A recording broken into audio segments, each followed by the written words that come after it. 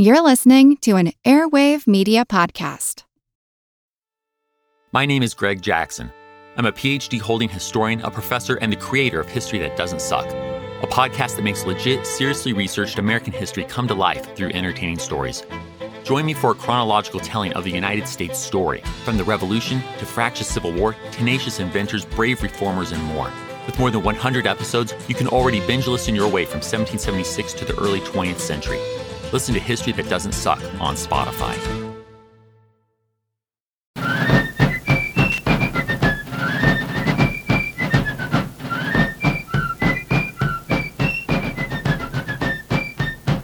Hello, and thank you for joining the American Revolution. Today, episode 58, Slavery and Liberty. In 1773 and 1774, the people of Massachusetts submitted numerous petitions in defense of their rights and natural liberties. Now, among these petitions were several submitted by slaves asking for an end to slavery. The governor and legislature rejected these petitions out of hand, if they considered them at all. So by themselves they have little significance, but they are part of a larger effort by slaves to demand reconsideration of their status in society.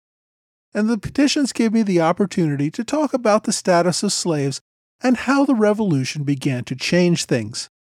Now, I haven't really discussed slavery much at all so far, and was rather reluctant to address it in this episode as well.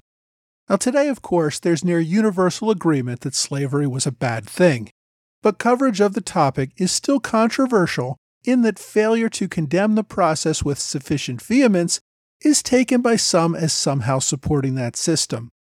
I really have tried to keep my personal opinions out of this podcast, but in this case, for the record, I will say at the outset that slavery, especially as practiced in the Americas, was particularly unjust, wrong, and immoral in my opinion.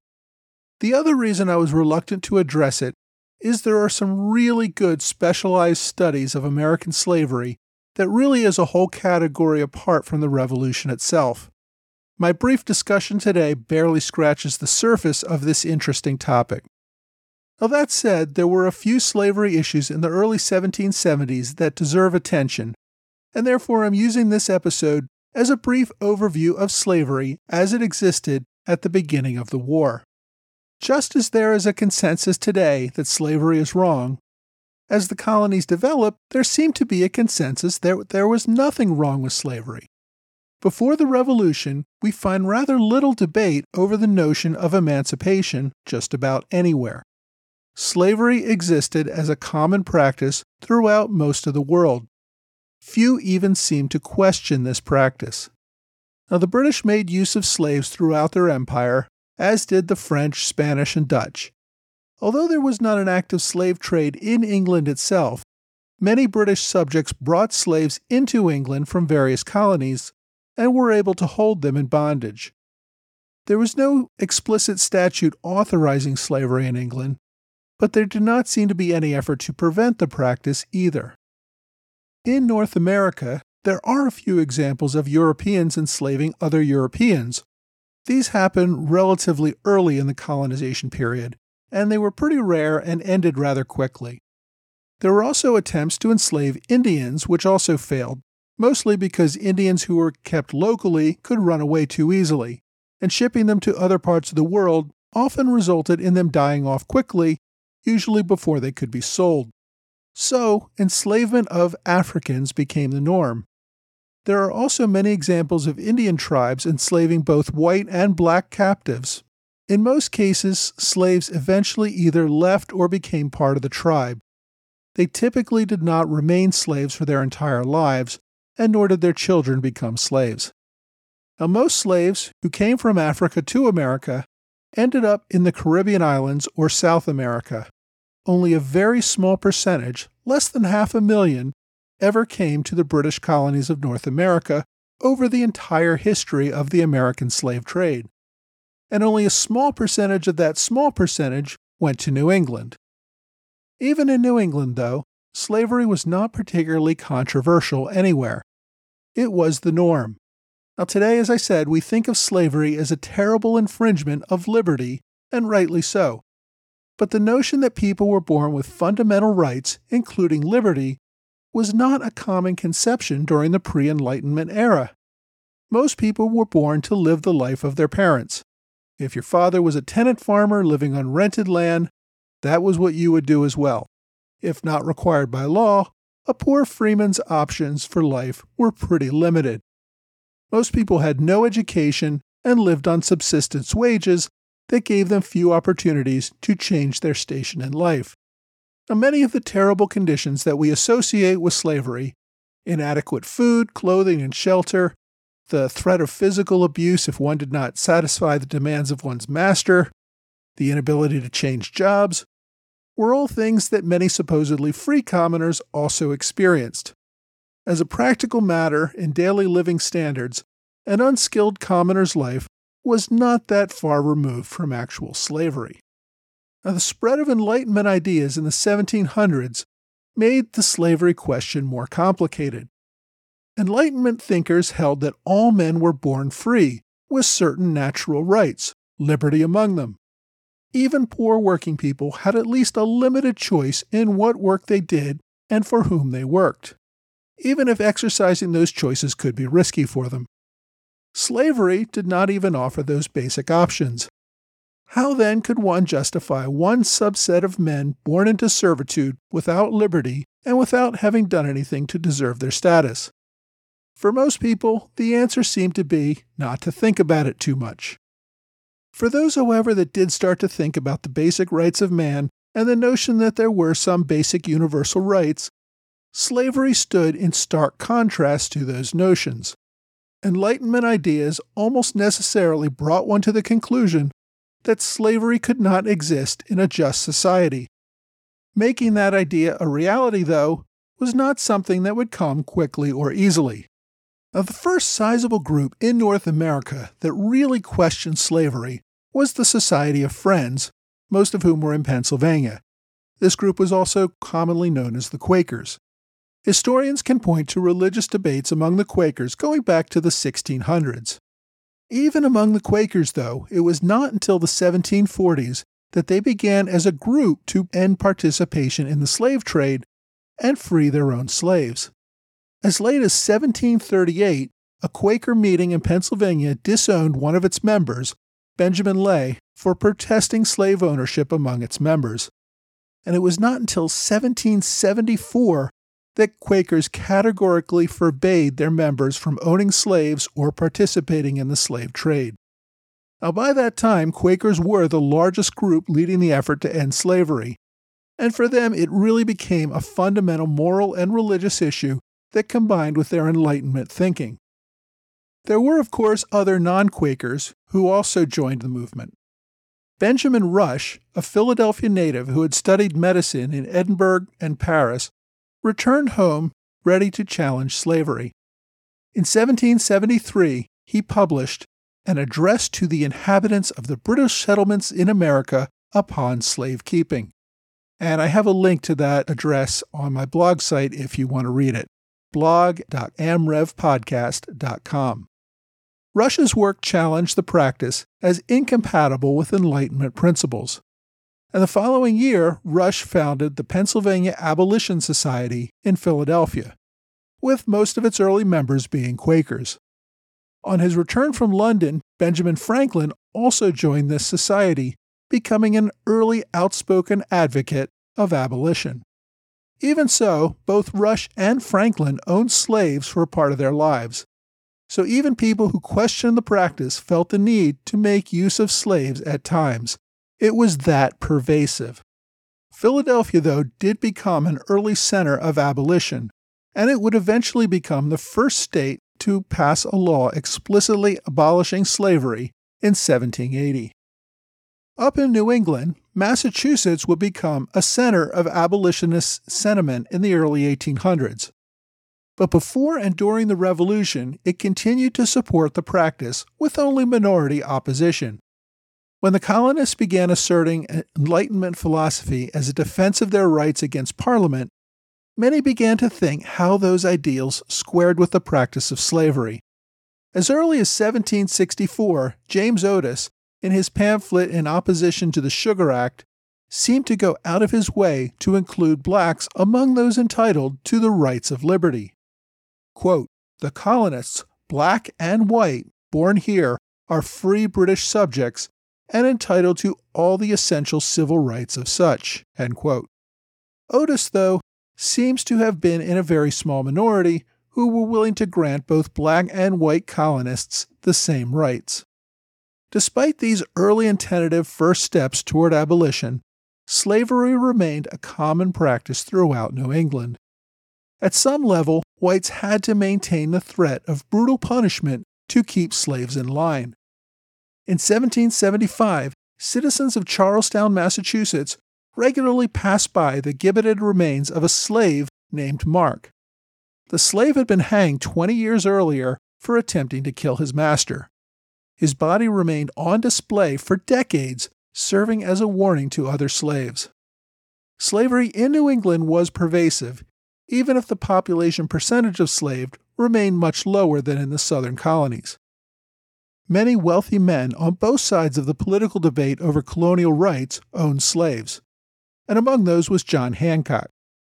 I also want to mention one largely forgotten event in New York in 1741, where colonists literally burned at the stake 17 slaves and hanged 17 others who were accused of participating in acts of arson around town.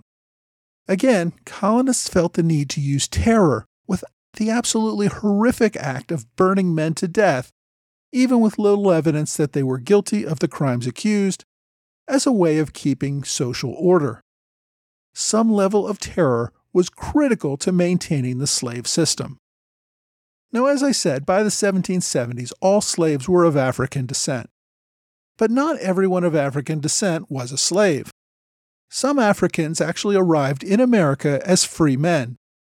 Most of these came as sailors on merchant vessels. Others were slaves that had purchased their freedom or were children of free blacks living in America. One of the problems for slave owners was motivating slaves to work. A punishment might get a minimum of effort, but a motivated worker will put in extra effort. And some owners promised slaves their eventual freedom if they met certain performance goals. There are several notable cases in New England regarding contract disputes between a slave and master over freedom. Courts did seem to allow slaves to bring such suits and often awarded freedom to the slave. Free blacks in New England tended to have the same rights as any other free man. They participated in the militia. In fact, some masters permitted their slaves to serve in the militia as well. One of the militiamen wounded at Lexington was a slave named Prince Eastabrook. But despite these tentative first steps, Massachusetts was not ready to end slavery altogether.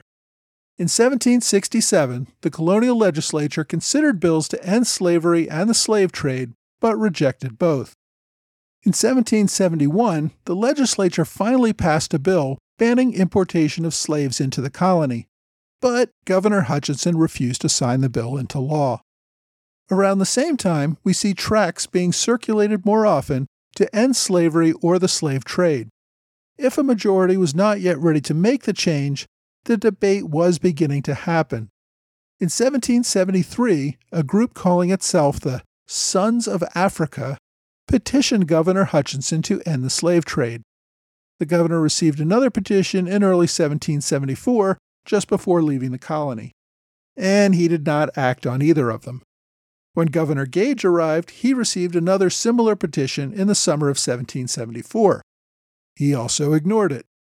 Colonial calls for liberty and notions that colonists were at risk of becoming slaves themselves was almost laughable to the men and women held in actual slavery by these same colonists. Caesar Sartor, a Massachusetts colonist who had purchased his own freedom from slavery years earlier, wrote in a call to free slaves in 1774, saying, quote, "I need not point out the absurdity of your exertions for liberty when you have slaves in your houses." End quote. Another slave, Phyllis Wheatley, who had a very kind and encouraging master, wrote a book of poems while living as a slave in Boston. Her master allowed her to travel to Britain to obtain subscriptions to get her book published. While there, she met with Lord Dartmouth, Benjamin Franklin, and leading anti-slavery advocates to discuss the issue. The presence of a literate slave like Wheatley, went a long way toward eliminating the racist notion that blacks were somehow inherently inferior and that they were therefore not worthy of the same basic rights that Enlightenment thinkers said belonged to all men. As I mentioned, some black men, both free and slaves, served in the various New England militia. Unlike Southern colonists, New Englanders did not seem concerned about a slave uprising, probably because slaves remained a relatively small percentage of the population. When the New England militia came together to form the Provincial Army following Lexington and Concord, many of those bearing arms against the British were African American. Black and white troops were not segregated as happened in later generations. Black and white men served together side by side in the same units. Just after the Boston Tea Party, the town meeting of Medford, Massachusetts, issued resolves like many other towns. Medford's resolves, though, included several pointing out the hypocrisy of fighting for fundamental liberties while denying those same basic rights to others. While it would still take years to enact, the abolition movement followed closely behind the logic that sparked the Revolution. Massachusetts would also end slavery in 1781, following a court case that held that the Constitution of 1780 had effectively outlawed slavery when it declared that all men had a right to liberty. Now in the South, where slave populations were much larger, the issue of slavery seemed harder to reform. Virginia had essentially banned slave trade in 1772 by placing a prohibitive tariff on the importation of new slaves. And I've read some arguments, though, that this had more to do with economic and social issues than moral ones. Planter elites did not want smaller planters purchasing lots of cheap slave labor that would compete with their own plantations. Still, many colonial leaders in Virginia, Washington and Jefferson among them, began to talk about the implications of slavery in light of their views on liberty. Clearly, they were uncomfortable with the contradiction, even if they were not ready to lose their fortunes through immediate abolition. In the South, where slaves often outnumbered freemen, there was always the fear of a slave revolt.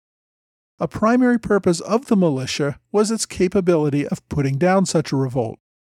Typically, freed blacks could not participate in militia drills, and when patriots in Virginia began forming their own militias, they permitted freed blacks to participate but not carry guns. They could serve as drummers or in other non-combat roles. When hostilities broke out, Royal Governor Lord Dunmore threatened to foment a slave uprising against the Patriots. He would follow through on that threat in the fall of 1775 when he issued a proclamation offering freedom to slaves who fled their masters to fight for the British. And I'm going to get into more detail on that in a future episode. But I just bring it up now because even in the spring of 1775, Dunmore made threats that made the Patriot planter class very nervous. Now, South Carolina had the largest percentage of slaves in its population, and ironically, the colony's support for slavery may have helped drive it into support for independence. In 1771, a Boston customs official named Charles Stewart went to London with his slave, James Somerset. Now, Somerset tried to use the trip as an opportunity to escape to freedom. Stewart recaptured his slave and decided to ship him off to Jamaica, where he would be sold. Several anti-slavery activists in London helped Somerset get his case before a friendly judge.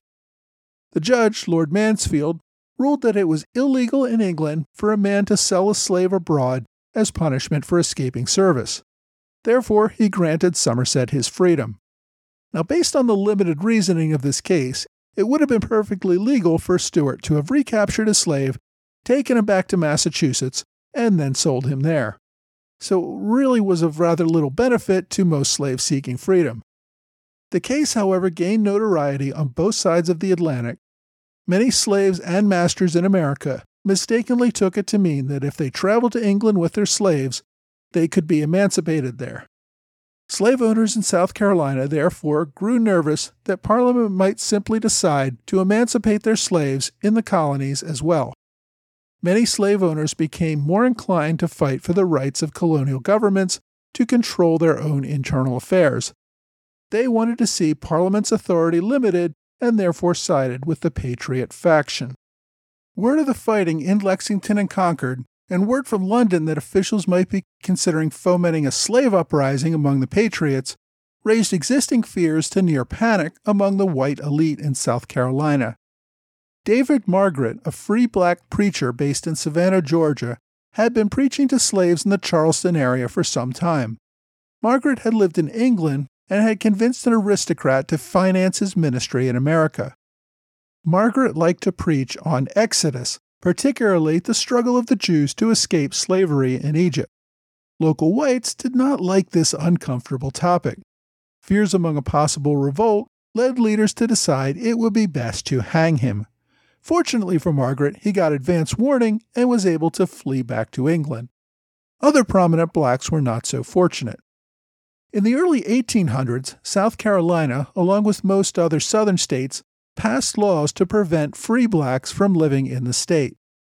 They feared a free black population might eventually form the leadership of a slave revolt. But in 1775, no such laws existed, and a very small number of free blacks lived in South Carolina. One of them was Thomas Jeremiah, a pilot in the Charleston harbor who prospered and began to acquire a small fleet of ships. He even owned a few slaves of his own to help run his growing enterprise. None of this helped him, though, when two slaves accused him of encouraging them to rebel. There's almost no record of Jeremiah's trial or the evidence against him, but it appears to be extremely scant. Several prominent white men of Charleston, including Patriot leader Henry Laurens and Royal Governor William Campbell, thought that he was unfairly railroaded.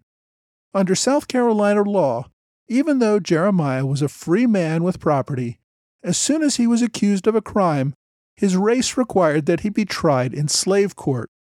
There, he was considered guilty until he could prove himself innocent. He had no right to an attorney, nor even to compel witnesses in his favor to appear. Unsurprisingly, the court found him guilty. No appeals were allowed, and he hanged. The governor considered offering clemency, but decided against it after his advisors warned that releasing Jeremiah would only result in his being lynched. So while New England and the Mid-Atlantic states were at the very beginnings of a movement to apply notions of liberty to black slaves, the Deep South's fear of a slave uprising caused them to move in the opposite direction, seeing blacks as a threat to their way of life rather than brothers in the cause of liberty. Obviously, this issue would grow over time. Next week, New England Patriots invade New York and capture Fort Ticonderoga.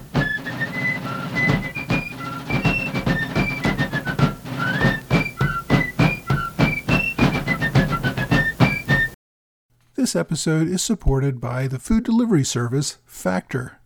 It's spring now, and we all want to spend more time outdoors, enjoying life, not the kitchen. Factor ensures you have fresh, never frozen, chef-crafted, dietitian-approved meals that you can prepare in just 2 minutes. Each week you get a menu of 35 meal options, as well as 60 add-ons, including breakfasts, on-the-go lunches, snacks, and beverages. You can customize your orders to get as much or as little as you want each week, and can pause or make changes to your orders at any time. Factor is less expensive than takeout, and every meal is dietitian approved to be nutritious and delicious. It's the perfect solution if you're looking for fast, upscale options done easily. Now, they even have a special deal for fans of the American Revolution podcast. Head to factormeals.com/ARP50 and use that code ARP50 to get 50% off your first box plus 20% off your next box. That's code ARP50 at factormeals.com/ARP50 to get 50% off your first box plus 20% off your next box while your subscription is active. Hey, and welcome back to another American Revolution podcast book review. If you've not already, I want to make another pitch for you to follow me on Twitter @AmRevPodcast. I try to keep my tweets on point and not too frequent, usually a few each week. I announce new episodes, sometimes note anniversaries of the Revolution, and mention the occasional milestone. I also tweet recommendations of other history podcasts or resources that I think might be interesting. If you are on Twitter, please follow me. If you are not on Twitter, What are you waiting for? It's free and easy. Okay, on to today's topic. As I said in the main episode, covering the issue of slavery can be a tricky one, since I don't ever want to give the impression that I don't think slavery was horrible. But I also want to convey the common 18th century impression that slavery was perfectly fine. I also mentioned that I was reluctant to cover the slavery issue because there are a great many books that do a much better job and more in-depth than I can do in a single episode. Today's recommendation is one of those books. It's called Black Patriots and Loyalists Fighting for Emancipation in the War for Independence by Alan Gilbert. The book, which was first published in 2012, focuses on the Black experience during the war. Now, many Black people had to decide which side gave them a better option to improve their station in life. We find that many of them fought on both sides and often found that the side they joined did not really reward their support as they had hoped. The British ended up abandoning many Blacks who had fought as loyalists. Patriots, at least in the South, decided that the institution of slavery was too much to give up. Only the northern states, where there were only a small percentage of the Black population, ended the practice of slavery sometime after the war. The book looks at the struggle of Blacks to find a good outcome for themselves despite the odds. It also looks at how whites struggled with the contradiction of fighting for liberty while continuing to maintain slavery. Alan Gilbert is a college professor at the University of Denver, and as we find with many books produced by college professors, this book is very well researched, but also rather long, nearly 400 pages. About a third of that page count is endnotes and index, though, so unless you plan to read all the notes, it is not as daunting a read as it first sounds. Professor Gilbert is not a history professor, but rather teaches international relations, and most of his other books deal with more current political matters. I found the book interesting and helpful with writing this episode, and if you want to learn more about the Black experience during the Revolution, you may want to give this book a try. As usual, I've placed a link to the book recommendation of the week on my website, www.amrevpodcast.com. Well, that's all for today. Please join me next week for another episode in the American Revolution podcast. The French Revolution set Europe ablaze. It was an age of enlightenment and progress, but also of tyranny and oppression. It was an age of glory and an age of tragedy. One man stood above it all. This was the Age of Napoleon. I'm Everett Rummage, host of the Age of Napoleon podcast. Join me as I examine the life and times of one of the most fascinating and enigmatic characters in modern history. Look for the Age of Napoleon wherever you find your podcasts.